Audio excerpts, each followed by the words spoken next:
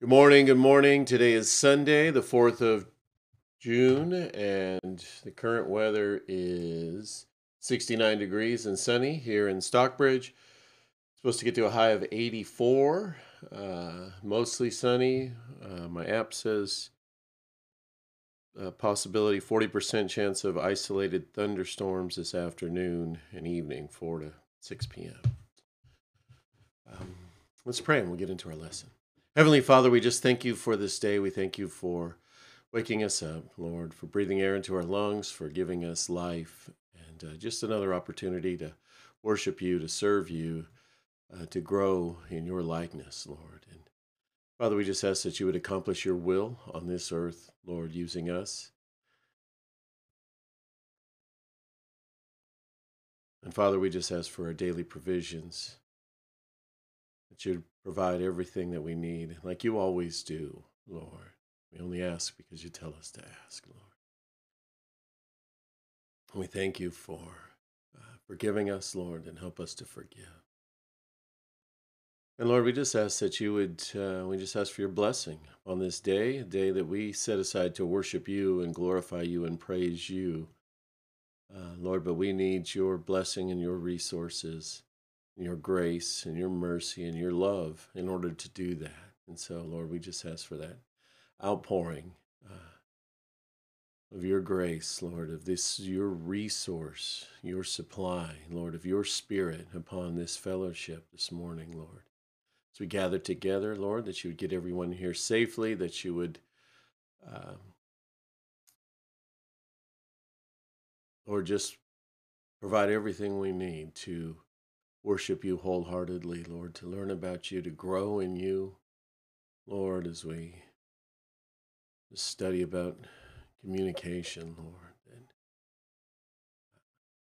we just need your spirit, your strength, and your resources, Lord. And so, Father, we just ask for your blessing on the service today, and not just here, Lord, all the other churches. There's Calvary chapels all over the place, and not only those, but there's so many of your fellowships, different denominations, Lord, that truly love you, truly serve you, are real believers in the Lord. And we just lift up all of those, Lord, and even the ones maybe that are gone off the rails a little bit, Lord. We just ask that your word would come forth from these fellowships, Lord. People would hear you and come to draw closer to you, Lord. And if they're in a place that's just teaching you falsely, heresy, Lord, that they would recognize that, you'd reveal that, and then they would find a church that's not doing that, Lord. And so, Father, we just ask for your hand on this day as we gather to worship you, Lord. We just ask for your blessing, your spirit. In Jesus' name we pray. Amen. All right, obedience and the life of Jesus. And we have John 8 and then Colossians chapter 1. But Jesus went to the Mount of Olives. Early in the morning, he came again to the temple, and the people came to him, and he sat down and taught them. The scribes and the Pharisees brought a woman who had been caught in adultery, and placing her in the midst, they said to him, "Teacher, this woman has been caught in the act of adultery. Now in the law, Moses commanded us to stone such woman. So what do you say?" This they said to test him, that they might have some charge to bring against him. Jesus bent down and wrote with his finger on the ground. And as they continued to ask him, he stood up and said to them, "Let him who is without sin among you be the first to throw a stone at her." And once more he bent down and wrote on the ground. But when they heard it, they went away one by one, beginning with the older ones. And Jesus was left alone with the woman standing before him.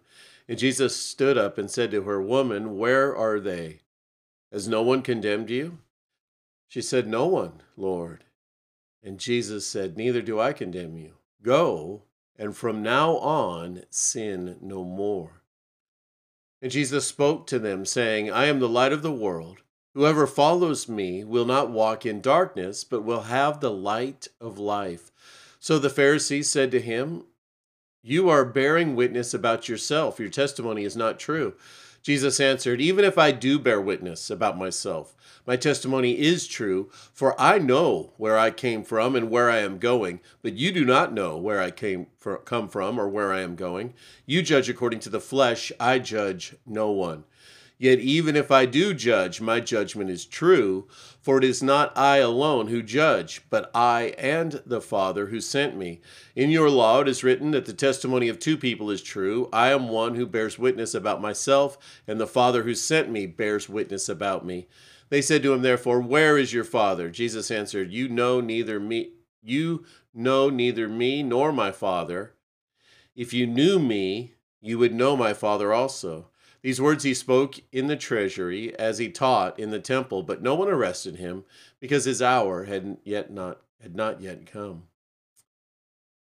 So he said to them, "I am going away, and you will seek me, and you will die in your sin. Where I am going, you cannot come." So the Jews said, "Will he kill himself, since he says, 'Where I am going, you cannot come'?" He said to them, "You are from below, I am from above. You are of this world, I am not of this world. I told you that you would die in your sins, for unless you believe that I am he, you will die in your sins." So they said, "Who are you?" Jesus said to them, "Just what I have been telling you from the beginning. I have much to say about you and much to judge, but he who sent me is true, and I declare to the world what I have heard from him."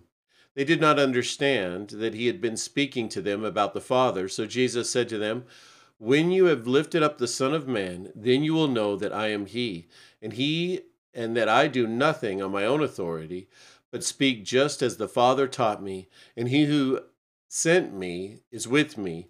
He who has not left me alone, for I always do the things that are pleasing to him." As he was saying these things, many believed in him. So Jesus said to the Jews who had believed him, "If you abide in my word, you are truly my disciples, and you will know the truth, and the truth will set you free." They answered him, "We are the offspring of Abraham, and have never been enslaved to anyone. How is it that you say you will become free?" Jesus answered them, "Truly, truly, I say to you, everyone who practices sin is a slave to sin. The slave does not remain in the house forever. The Son remains forever. So if the Son sets you free, you will be free indeed. I know that you are offspring of Abraham, yet you seek to kill me because my word finds no place in you. I speak of what I have seen with my Father, and you do what you have heard from your father." They answered him, "Abraham is our father." Jesus said to him, "If you were children of Abraham, you would be doing the works Abraham did. But now you seek to kill me, a man who has told you the truth that I heard from God. This is not what Abraham did. You are doing the works your father did." They said to him, "We were not born of sexual immorality. We have one Father, even God." Jesus said to them, "If God were your father, you would love me. For I came from God, and I am here. I came not on my own accord, but he sent me. Why do you not understand what I say? Is it because you cannot bear to hear my word? You are of your father, the devil, and your will is to do your father's desires. He was a murderer from the beginning and does not stand in the truth, because there is no truth in him. When he lies, he speaks out of his own character, for he is a liar and the father of lies. But because I tell you the truth, you do not believe me. Which one of you convicts me of sin? If I tell the truth, why do you not believe me?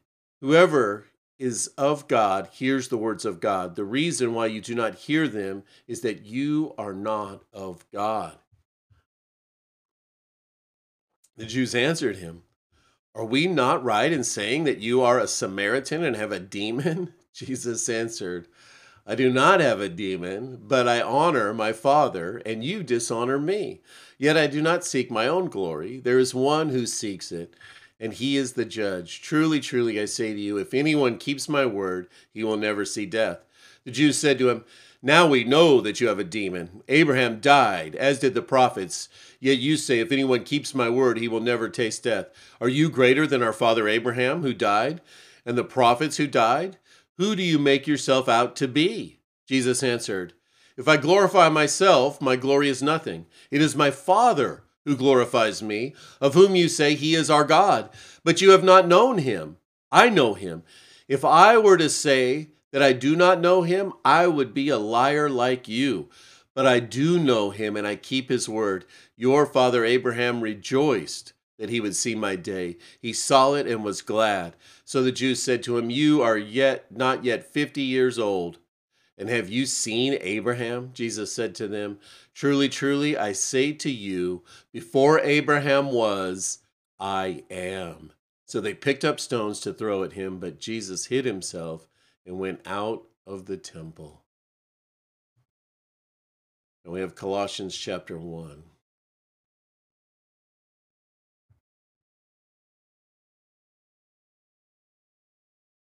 Paul, an apostle of Christ Jesus by the will of God, and Timothy our brother, to the saints and the faithful brothers in Christ at Colossae, grace to you and peace from God our Father. Excuse me. We always thank God the Father of our Lord Jesus Christ when we pray for you, since we heard of your faith in Christ Jesus and of the love that you have for all the saints, because of the hope laid up for you in heaven. Of this you have heard before in the word of truth, the gospel, which has come to you, as indeed in the whole world it is bearing fruit and increasing, as it also does among you since the day you heard it and understood the grace of God in truth, just as you learned it from Epaphras, our beloved fellow servant. He is a faithful minister of Christ on your behalf, and has made known to us your love in the Spirit. And so, from the day we heard, we have not ceased to pray for you, asking that you may be filled with the knowledge of his will in all spiritual wisdom and understanding, so as to walk in a manner worthy of the Lord, fully pleasing to him, bearing fruit in every good work, and increasing in the knowledge of God, being strengthened with all power, according to his glorious might, for all endurance and patience with joy, giving thanks to the Father, who has qualified you to share in the inheritance of the saints in light. He has delivered us from the dominion of darkness and transferred us to the kingdom of his beloved Son, in whom we have redemption, the forgiveness of sins. He is the image of the invisible God, the firstborn of all creation. For by him all things were created, in heaven and on earth, visible and invisible, whether thrones or dominions or rulers or authorities. All things were created through him and for him. And he is before all things, and in him all things hold together. And he is the head of the body, the church. He is the beginning, the firstborn from the dead, that in everything he might be preeminent. For in him all the fullness of God was pleased to dwell, and through him to reconcile to himself all things, whether on earth or in heaven, making peace by the blood of his cross. And you, who once were alienated and hostile in mind, doing evil deeds, he is now reconciled in his body of flesh by his death, in order to present you holy and blameless and above reproach before him, if indeed you continue in the faith, stable and steadfast, not shifting from the hope of the gospel that you heard, which has been proclaimed in all creation under heaven, and of which I, Paul, became a minister. Now I rejoice in my sufferings for your sake, and in my flesh I am filling up what is lacking in Christ's afflictions for the sake of his body, that is, the church, of which I became a minister according to the stewardship from God that was given to me for you, to make the word of God fully known, the mystery hidden for ages and generations, but now revealed to his saints. To them God chose to make known how great among the Gentiles are the riches of his glory of this mystery, which is Christ in you, the hope of glory.